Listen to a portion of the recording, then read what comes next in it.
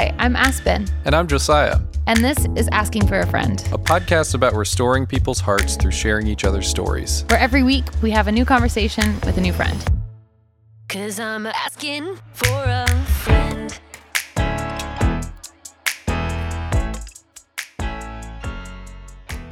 Hey, Alex. What's up? How's it going? It's going all right. How's your day going? Dude, it's actually been kind of a rough day. Yeah. I found out that my uncle passed this morning. I was like really close to him, and he was like a grandfather to me.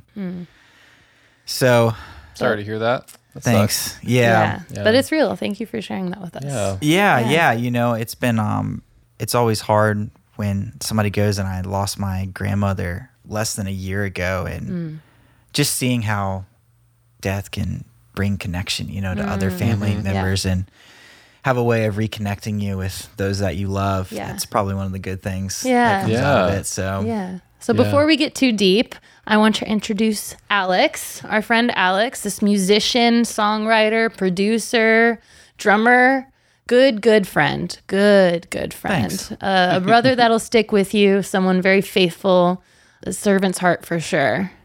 So thanks for being thanks, here. guys. Wow. Yeah. I feel so like honored and amazing right now. We want to honor you. Yeah. You're for worth sure. honoring. So, you mentioned your uncle earlier. How did he influence you in your life when you were growing up and even up to this present moment? Yeah, so he was he's from Valdosta, Georgia. One of the greatest things that he did in my life was they have a big farm up in Valdosta, and that's where we would go for family reunions. Yeah. And he's just been the person in the family that's brought together like all of the family, like the second cousins, the third cousins, the people, you know, that live like far away, and he's just been like that uniter in the family to bring us all together. So that was one of the greatest things I think he did for our family. Yeah. That's awesome. That's really important to have family like that brings people together for sure. For sure. Yeah. I can totally relate. My mom's side is like the big Southern family. Yeah. So I've got cousins in South Carolina, tons of cousins in Texas I've never met. And growing up, we'd always go to the lake house in Texas, and we'd all get together once a year and see each other and ride Oh, that's amazing. sea-doos and Yes. you know, go inner tubing and shoot off fireworks and all kinds of stupid stuff like that. But it was so much fun. Yeah, it's so fun, right? Yeah. Like just getting together, being outdoors. Oh yeah. Yeah. Yeah. I get it. I think that's a really important thing in the life of a family. And it's really cool. You had that opportunity to experience that in your family. So Yeah, I think it's like seeing what's possible, you know, because a lot of times, I mean, you're born in a family and you don't know. Yeah. You just think, oh, this is family. Yeah. Yeah. But it is really special the more I get older and just like live life. I'm like, wow, this is really special. Like the whole family would gather somewhere, you know? Yeah. Because it's kind of rare, I feel like. Yeah, totally. Yeah. Can you tell me about maybe one relationship growing up that impacted you the most? Impacted me the most or significantly, you know. Yeah, I mean, I'd say both my parents, like growing up. I mean, my dad was always home. He was always there. He's a leaded glass door man. He like is a stained glass artist. Oh wow. Yeah, That's cool. That's really interesting. Yeah. But he was always home with me, and I started getting into music when I was 11 years old, and my parents were super supportive in that. But yeah, I mean, my family and we would always have dinner, you know. Yeah. It was amazing. Like we'd have dinner all the time and talk, and I really was like close to them. But then when they separated in high school was when I like started to having to navigate like, oh wow, I have to keep in touch with both of them and like share time, and there's no longer, you know, you lose half the time because they're not together. Yeah. What was it like for you before your parents were separated? Like, what was that transition like at 11, you said? Or how old were you? No. It would have been I think I was 16 years old. Okay. Oh, Yeah. so it was pretty critical lifetime Yeah, moment yeah. for you. Yeah. What was that like at 16? Well, you always think that, okay, this is just temporary. That thought of them being back together, was still alive and hopeful in my heart. So I'd say like there was never a thought like, oh, this is final. It's like, oh no, it'll change. So, but I think like, it's like you love your parents, but you want to have a healthy environment and you want everyone to get along. And if there's tension and stuff like in a home, it's not worth trying to hold that together. Cause you see what I'm, you know what I'm saying? I see what you're saying. Yeah. Yeah. That's cool. Interesting. Yeah. I got some questions. Sorry, I'm just processing what you said. I'm processing it was too. so good. It's so good. Pastor Alex over here. Yeah.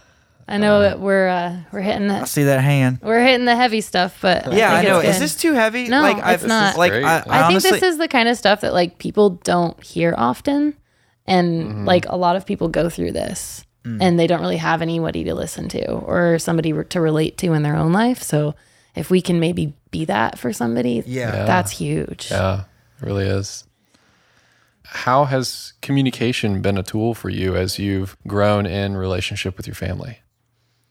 Yeah, I think what's really helped me is to seek to like try to understand like how that other person in your family might be reacting. I think a lot of times like we take how somebody says something and then we just take it the wrong way rather than looking at another person's perspective. Yeah. For instance, if you're asking questions, like say you're a family member and I'm like, hey, do you want to come to my show? And you're like, oh, well, when's the show and how long's the show and all this stuff. And then for me, then I'm going to be like, I'm going to take that personally and be like, oh, well, it's fine. You don't have to come. And then my insecurity will come out and then they'll be like, man, why is he like freaking out at me? Yeah. And it's like helped me to maybe see my parents or my sister and brother being like, okay, if they're acting weird towards me, like what's going on? Is there stress with my brother and his wife? Is there stress with my dad and his health? Is there something that my mom feels hurt by a family member and she's like, acting this way, and just trying to like get inside the mind of someone else and just giving them grace to be like, oh, my family loves me. They're for me. Yeah. Even if I don't like interpret that, I have to remind myself like, oh, they're for me and they love me. Yeah. And that's really helped me to have a lot of grace and patience with them. That's so good. Yeah, it's almost like you have to, and if I'm putting words in your mouth, please tell me. This is, it's all right, I think we can only speak from our own experience a lot of the time. So, and I very much empathize with that because, I mean, you want people to validate you. The people that you love the most, you want them to validate you. So it's really easy, especially when you're young and you're not super aware of your own emotions, to reach out and say, please tell me I'm good at this thing because I don't know if I'm good at this. Yeah. Which can many times be the real question we're asking these people. And when they start asking those questions, it just feels like, oh, you're stomping on my identity. You're stomping on this thing that I want to grow so badly, but I don't know if I have the tools to be able to grow this thing. Yeah. And as you get older and as you see that grow, I think we learn to detach ourselves from that. But it sounds like that's been a process for you specifically with your family.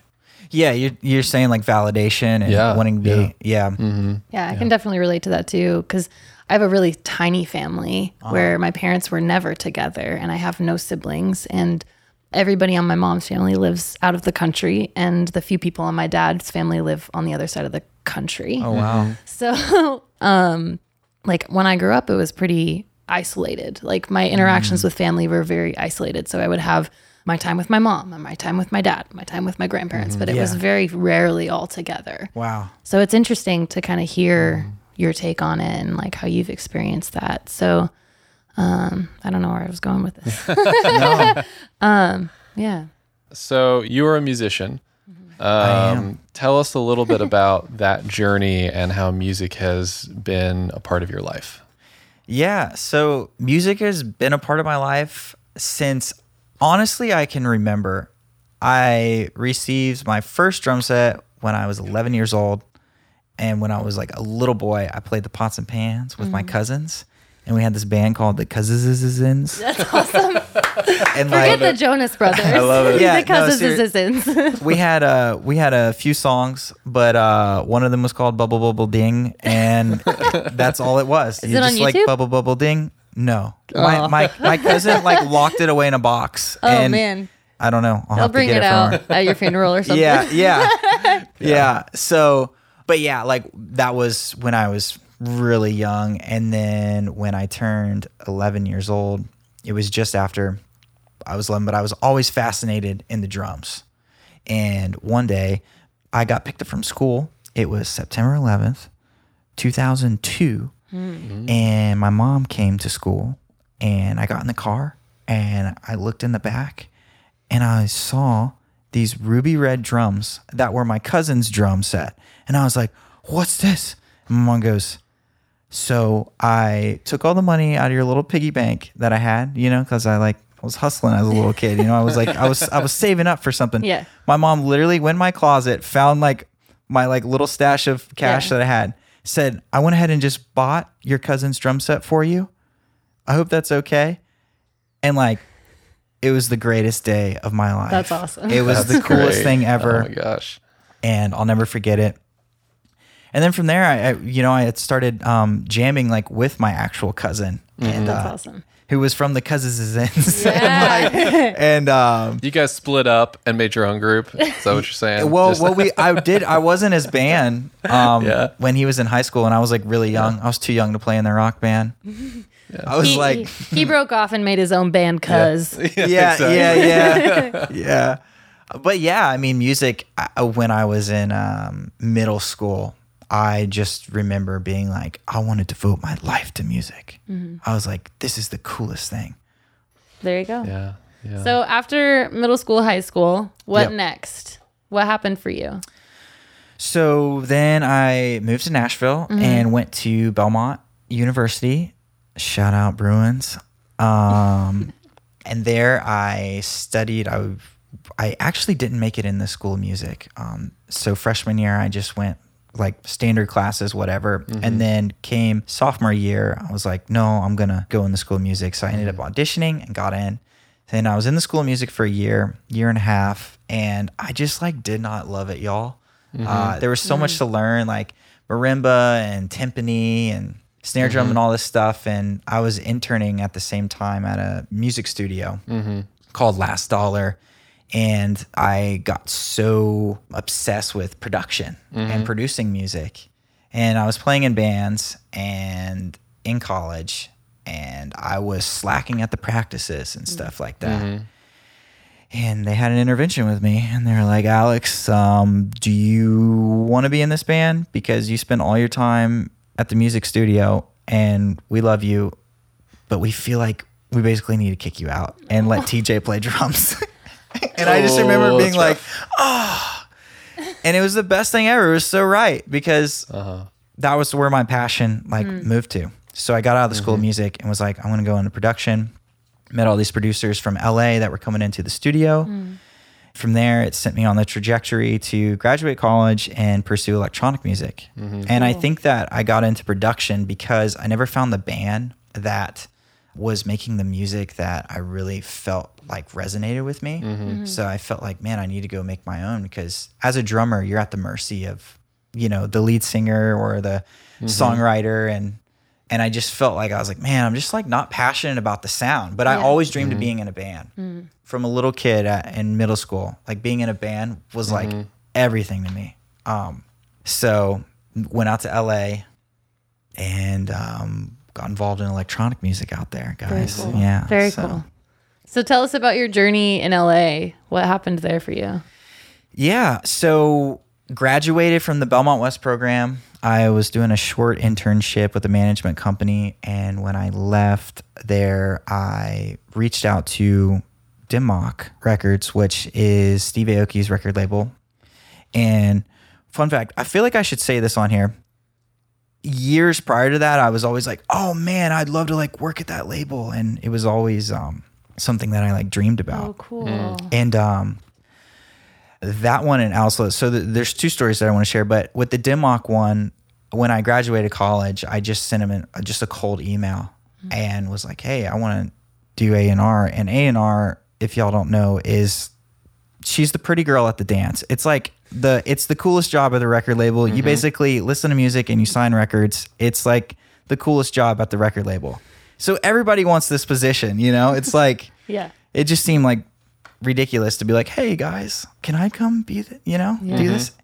And they ended up interviewing me, and I just like got in there and got the opportunity, and it really opened my eyes of like, wow, you never know what's possible.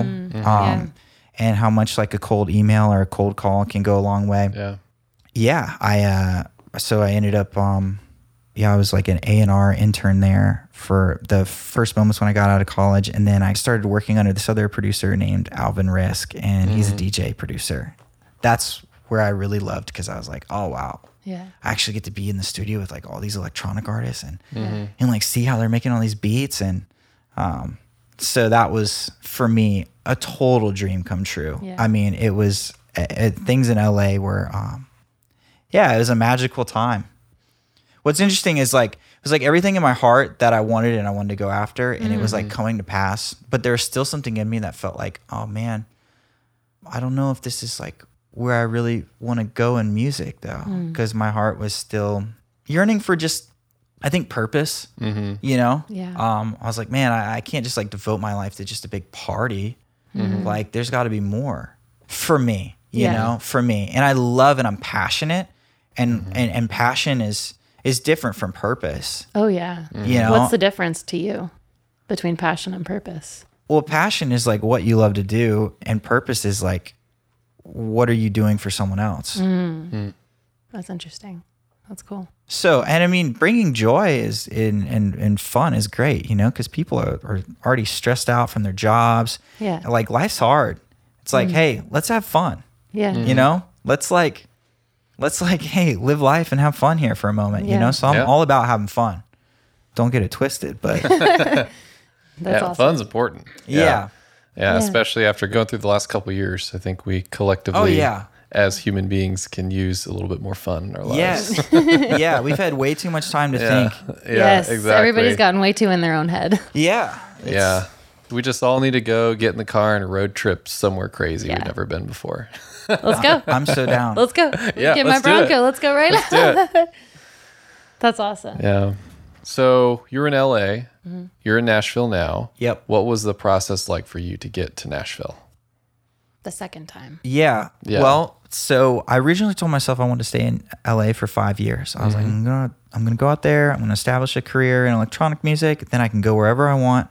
And I was like, Alex, just stay there 5 years. You know, just like tough it out. And it got to the end of 2. And I'll be honest, guys, I just felt lonely. I don't know how else to put it. And I felt like something was off. Yeah. And I just was like, man, I just feel like the engine is just not running anymore. And I'll be honest, y'all, I felt burnt out. So I was like, I want to go back to Nashville, because I felt in my heart that I was going to miss out on life if I didn't move to Nashville. Like I felt like I was going to miss out on Like real life. Or what do you mean? Well, like I just love Nashville here, and I just felt I saw a lot of people that, I mean, everyone has their own journey. You know, people that have stayed in LA for like 10 years, you know, are still like living in the same apartment, like never had a family, and like still like, you know, hustling and it's a struggle there. It's really expensive, and it's really hard. Yeah. And always a grind. Yeah. And for me, I was like, man, I love Nashville. It just feels like home. Yeah. And that feeling of home really like makes me feel creative and makes me feel great. And I felt like I was just living in, I felt kind of like a foreigner, honestly. Yeah. You know? I get that. I lived in Chicago for 4 years before I moved here. And it was kind of the same thing where everybody was doing their thing, very career driven, everybody at church was very focused on the thing that they were doing. Yeah. And like, that's really cool. Yeah, and it's awesome. But like, I want a family, you know, and I want to go on road trips and I want to do all these things. So during the pandemic, I ended up moving here just because I trusted the Lord. I packed everything I owned in my minivan and ended up in Nashville. And you're right, it does feel like home. There's something about this place, Nashville, that feels like home for sure. Yeah, it's like sometimes you can't really understand the heart, but it's like, I don't know what to say other than my heart just loves it here. So my heart thrives here. Yeah, like no knock on people there's people out there that love LA, and it's like great. Yeah. Awesome. You know, everybody loves somebody. Yeah. Everybody's got a home. It's just a matter of finding your own home and finding or choosing where you want to create it, I think. Yeah, that's also true. Yeah. So have you made a home for yourself here in Nashville? Yes. I'm gonna live here hopefully for as long as I can, and I'd like to be buried here. There you go. Yeah. There you go. That's awesome. Yeah.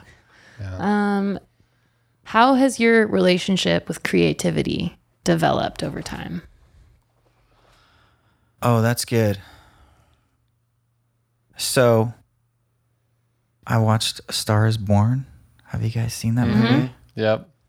Great movie. It changed my life, y'all. Really? Yeah. And it was the catalyst for what made me to want to start writing songs and singing songs.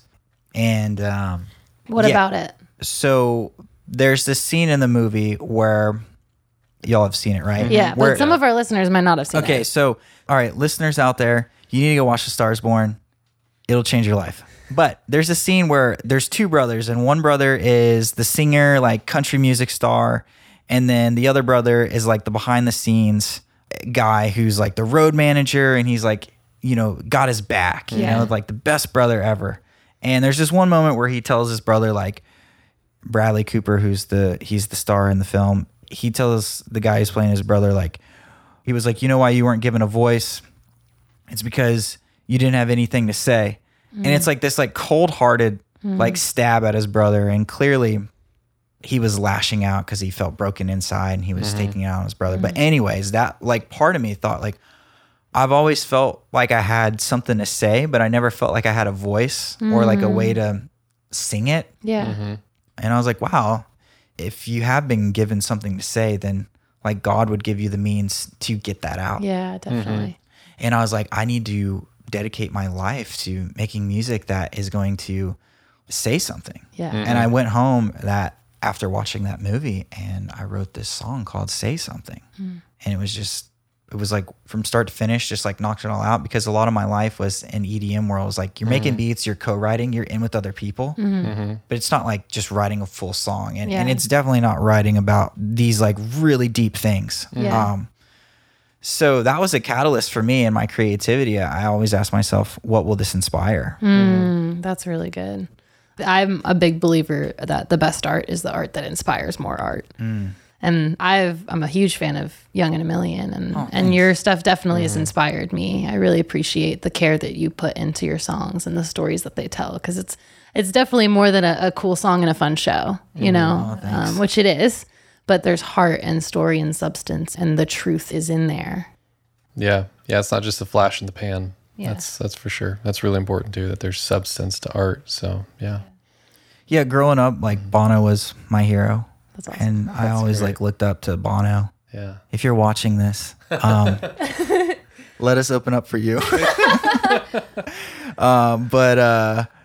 Yeah, he was a huge inspiration for me, because he talked about how music can change the world because it can change people. And he talked about how, you know, one thing that U2 had was not only sounding original, but that the depth of their lyrics and their songs is where they felt like they really were a cut above everyone else. Yeah. Whereas maybe the other rock bands, like, not to knock, I'm a huge fan of The Who, but other bands like The Who and stuff like that, like they felt like they had an edge on lyrics and like the poetry of like what they were communicating in the themes of their songs. So, yeah. Well, that's awesome. Thanks for being on the podcast. Yeah, thank you. Thank It's you. great having you here. Thanks for sharing your story and going deep with us. Hope that you feel honored by this. Oh, yeah. And where can people find you on socials and out in the world? So you can find me only on Instagram right now. It's Alex Christopher Hayden. Awesome. That's it. So That's it. There you go. And obviously Young and a Million at Young and a Million. Yeah. Yeah. So stick around go check out the bonus episode we have with Young and a Million. And if you haven't yet listened to Cody's episode, make sure you go back and do that because we talk about some really cool things on that episode. So thank you so much, Alex. Cool. You're not biased or anything. Thanks everyone for listening. We'll see you next time. 'Cause I'm asking for a friend. Thank you for taking the time to listen to Asking for a Friend. We hope to bring you insightful conversations and inspire you to ask challenging questions. You can find us on Instagram at Friends4Podcast or at our website, friends4a.com. That's friends4a.com. What have you enjoyed about this podcast? Let us know in the comment section. Leave us a rating or review so that more people can find us. And until next time, thanks for listening to Asking for a Friend.